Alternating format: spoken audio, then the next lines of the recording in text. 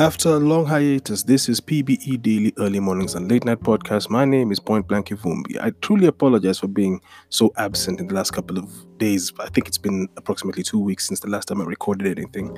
I've been taking care of a lot of the workload that I actually hinted at prior to this being a potential time for me to actually record something, because I've just finished sending 2 or 3 pieces of work I was supposed to take care of. And after sending those 2 or 3 pieces, it felt good to at least revisit that which has been one of my passions in the last couple of days. Because I'll say this, when the 5th of May hits, I think I'll be marking the first anniversary of PBE Daily. To make it to 1 year of podcasting, even if there was on and off moments where I disappeared and I came back, I disappeared and I came back, I always harken back to the idea of I do this podcast objectively. I always make this podcast come to life because of what I want to say at a specific time. In the time I've been away, I've been doing plenty of research in regards to that which I wanted to talk about, some of the topics I've been curious about, some of that I've been hinting at, and some of the stuff I've been learning just off of the simple act of listening to audiobooks or listening to books put together, and even some of the books I've read, and even some of the clients I've attained, because I've gotten new clients since the beginning of COVID-19. I am super glad for the fact that there's been a great learning curve even in the last couple of days, and I felt that by the time I come back to make more episodes of the podcast, I would have more information and I'd be in a better position to speak on it. And in the last couple of weeks, the one thing that was really eminent and very factual to me was I felt as if the walls were caving in regards to how much I had to take care of in such a short turn of a time. And I'll tell you this, I got 2-3 commissions that I was supposed to do, and it literally led me to just push myself in the hardest way possible to make myself be more productive to everybody who was actually depending on me to make the artwork come to life. The 9 to 5 never stopped. It just got eased a little bit, and even the quality of work I was making there has also greatly improved, and the new techniques I'm learning of how to make illustrations has ended up becoming even a greater value to me, because my speed has greatly improved as compared to how I used to move before. But even in my speed improving, I still find that I'm too slow. Like my passions towards how fast I work are very short-lived. Like I'll give myself a pat on the back for doing something really good, but then immediately after that's said and done, I jump off and I go take care of something completely different. And the thing about that is I love the idea of doing the right thing and doing it perfectly and executing it in the best way possible.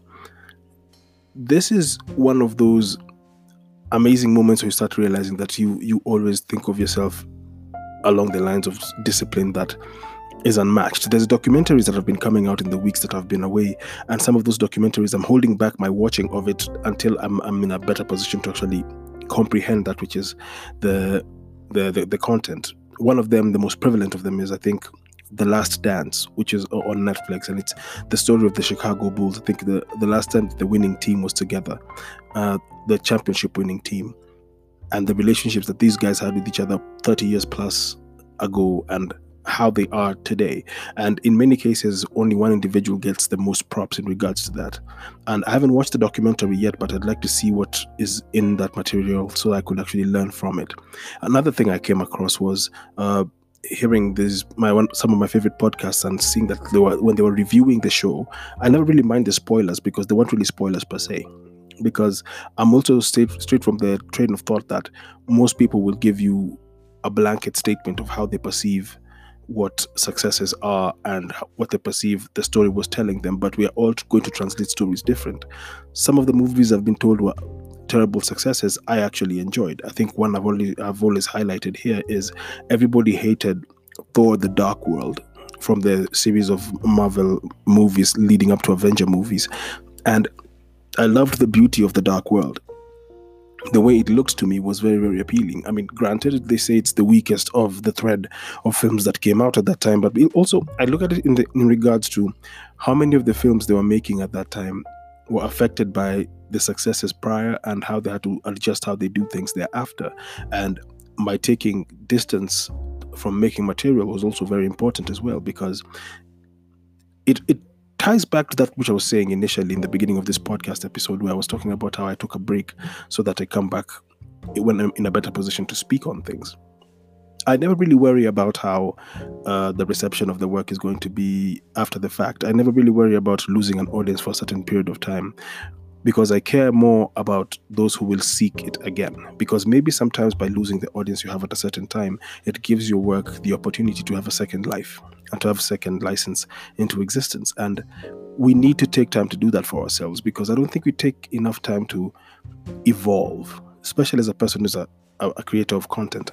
And my perception of podcasting is not really to rush or jump the gun into generating revenue as quickly as possible. My initial plans were to better acquaint myself with how I'd potentially be if I ever got back into radio. And now here I am hosting a show on Sundays called Spice Sunday Cruise, where I have two legendary DJs who brought me in to be the host and the voice on the microphone as they play the music that is classics. I'm talking new jack, soul, hip hop, R&B, and all this music. And I grew up with older brothers and friends of theirs who actually got an education for me in regards to what music was. And in the fact that I made this podcast because I missed the radio experience, I have now returned to radio, and in the same breath I've also returned to television at the same time. It's almost as if it was two birds with one stone. And by that happening, by virtue of that, I've improved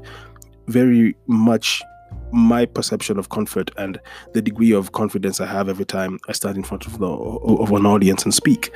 And all these great strides that have been taken and these great paths that I've actually followed happened after the fact of a disease that's actually running rampant across the globe, and some people are still questioning if it's real or not. And regardless of the questioning of this, so we all have to accept that every wave that happens in civilization, there's always moments where it's actually going to question itself, and it's going to give you a chin check to see if you know to what extent it is of value to you to do the best work possible. And as I see more people grow into better understanding of that which is expected of them in existence, I'm very proud of the few people who I talked to recently, or people who actually talk to me and tell me about how they're adapting or acquainting themselves with the current state of life. I mean, we're all walking around with masks. We look like Sub-Zero, Scorpion, and the Reptile from the Mortal Kombat movies and games. And it's good to know that some of us have seen the positives that come from these particular dark times. And it's dark times because one of my main concerns in the beginning of this year was I had a fear that the thing that was going to be hit hard was the economy, because I strongly believe the economic state of my country is terrible, and the more we are borrowing money, the worse it's going to get in the near future.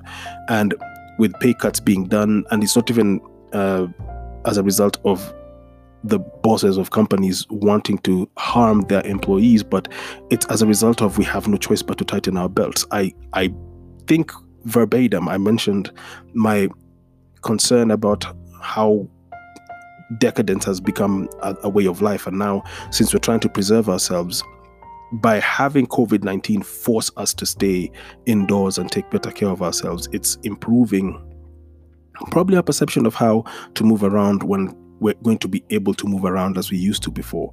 And yes, we're going to have to adjust how sanitation is going to be taken seriously across the country and the globe, but I am grateful for the fact that yes, I could see the need to actually tighten my belt even more. And as a result, I was able to reduce some of the excesses I would actually take in regards to how I move around and how I spend. But even in that, I've failed here and there because there's certain things I was supposed to have taken care of financially, and I haven't been able to take care of those things. And to have a degree of debt still exist in my life, I'm able to save a coin here and a coin there. And I hope to continue to do that, because it's not fun being in debt. It's not fun being in difficulty to have your mind settle, because that peace of mind is what makes it possible for me to actually do most of the creative work I come up with, because it's not out of just a need to be financially successful that I do what I do, but I keep myself on my toes and treat my work like a battlefield, because it's of great value to me if I do things that push the envelope even further. Earlier today, I had a conversation with a peer, in the industry. And when he got into the industry himself, he got in his very late teens, and since then he made certain moves that he questions to what extent the moves were driven by watching the next man, and which of those moves were driven by him consciously saying, yeah, I'm going to do this and I'm going to do this perfectly. It's not easy to find that kind of driving force amongst peers especially, and it's not easy to find that degree of conviction and patience in audiences when you're trying to make work come to life. I'm always questioning how many of the people who want to do business with me, how many of them are patient enough to realize that as much as we're dealing with stuff based on passion projects, and as much as business is important so that we can actually make sure you have overheads taken care of, I still try put up walls or give reservation to doing certain jobs based on the passion level I personally would have with the jobs. I'm always seeking what is the need for me to do a certain job. If it's financial, sometimes it turns into something that I don't really care for, and I wouldn't really be so rooted in the work. But if I can find a way that both my financial and my creative curiosities are hand in hand, I'm grateful for it, because it means that the work I'm creating is actually finding the perfect audience for what is needed. And you cannot ask for anything else when it gets to that point, especially when you're doing stuff that requires visual curiosity and your creative mind working on overdrive. I have been disappointed by some of the things that I'd see my peers create, because I know they're doing it simply because they want to get this person out of the way and they get the money in. But then the quality of work is so it shows that it was rushed and not given the necessary attention. And as a result, when I come in and I give it the attention it deserves, and I give it the degree of professional and perfection-driven mentality, I get the second call.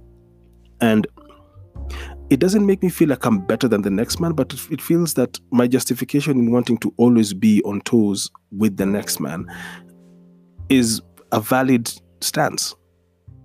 Notice that when I came up with the phrase that I constantly use on this podcast about being Caesar or being nothing at all, I speak of Julius Caesar, who was the man who had the gall to want to make an empire potentially happen. But it was his adopted son, his nephew, Augustus, who made the empire. So I still accept that I'm on the ground floor of that which is the different industries I'm involved in. I accept that even in my now slowly bubbling potential TV/radio career, that granted I've been around the industry for almost 16 years now, and I'm still a new and fresh face to most people. They don't know me. They've never known of me. I've been around, but they don't know who I am. It's one thing when you think about things in the perspective of being a person who's been around and feels like you are owed an audience by people. But it's completely another when, yes, you've been around, you could potentially be seen as a person who's worth being given a certain degree of respect, but you're always auditioning for the next thing. Because as much as I would say I've spent my entire life in Nairobi, I can't wake up and say I'm shocked when a person from Nairobi says they've never heard of me. I'm not shocked by that. In fact, it makes me happier. And I think that's one gem I got from the last couple of weeks. There's no better position to be in than the position of people second-guessing that which you're capable of. It's a blank slate. And because it's a blank slate, you get to determine the bar by pushing yourself to the best ability that you can, and then some. And because you're able to do that, you end up becoming even more respected and even more valuable to those who are around you. Everyone thinks of that whole first experience with people as a negative. It actually is a positive, because it means you've not only surpassed the idea of fear, but you've embraced the idea of the fear, because the fear is actually an anxious form of excitement.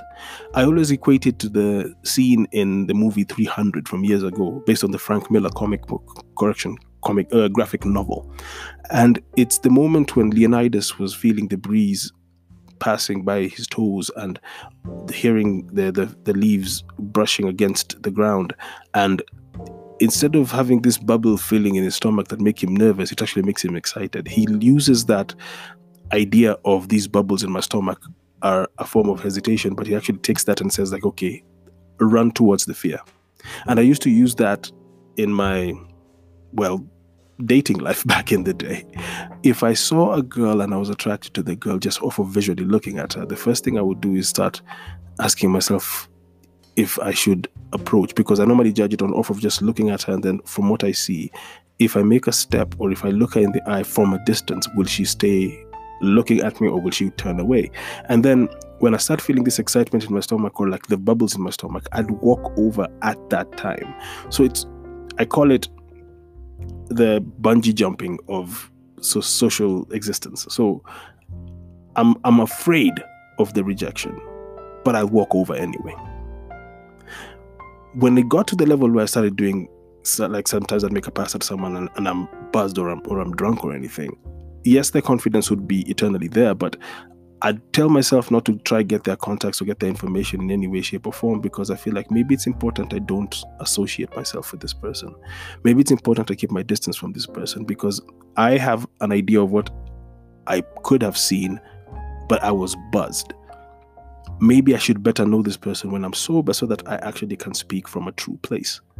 And it's why I think one of the things I'll speak on in the upcoming episodes is my perception of how I see love. And I think I love my work, and the love I have for my work has always shown in the fact that I actually will give anything and everything to make sure my work comes true. In my social life, I also try live with the same principles where if I'm around someone and I objectively speak with someone, it's because I want to speak with this person. I don't expect anything in return, but I want to be around this person at a specific time. And because I'm around them, when I'm around them, I'm doing myself a service because it's truth. And because it's truth, it echoes and it ripples across time. And hopefully the value I am to that person is not something that is supposed to be quantified based on how many favors I've done for them or how many times I've been an easy call to make when they need something. I think the value I would present to this person is when there's nothing needed and they can just talk to someone, I'm one of the first people they call. I think I've been lucky in that these weeks that I've been away, I've grown socially, I've grown professionally, and the personal convictions that I have had still fall in line with that which I've always wanted, which is a fighting chance. I believe quite extensively and immensely in the idea of merit. I'd like to earn my keep. I don't want a person claiming that if it wasn't for them, I wouldn't be somewhere. I don't like that. I feel it denies me that which is my truth. Because my truth is I will go above and beyond for that needs to be done. And if by somebody being around me, they feel like they're justifying whatever they are by telling me what they did for me, I feel it kind of cheapens the relationship I have with that person. So even the new relationships I've formed in the past couple of weeks and the new ventures that I've gotten into, I am even happier than I was the last time we spoke, because it doesn't escape me the fact that the last time I spoke on this podcast around a time like this of the year, I was having very, very tough decisions to make and very, very tough ideas to wrap my head around, and I was not comfortable in my own skin and in my work, and I was second guessing that which is my driving force and second guessing that which is my drive. But I'm glad I returned back to what I consider my neutral setting, which is everything is going according to the God's plan that has been there. I mean, I give hints, but he makes the final decisions. So say it with me. Be Caesar or be nothing at all. I'm grateful I still get to do this podcast. I'm grateful I can still return here and give you ideas of that which has been happening around me. And some of the topics I'm going to touch on this podcast, I'm glad I'm touching them after letting the ideas swirl in my head, because there's been a lot that I've been learning. And let's hope that I put them in a context that is not only eloquent, but understandable. So until next time, Uno.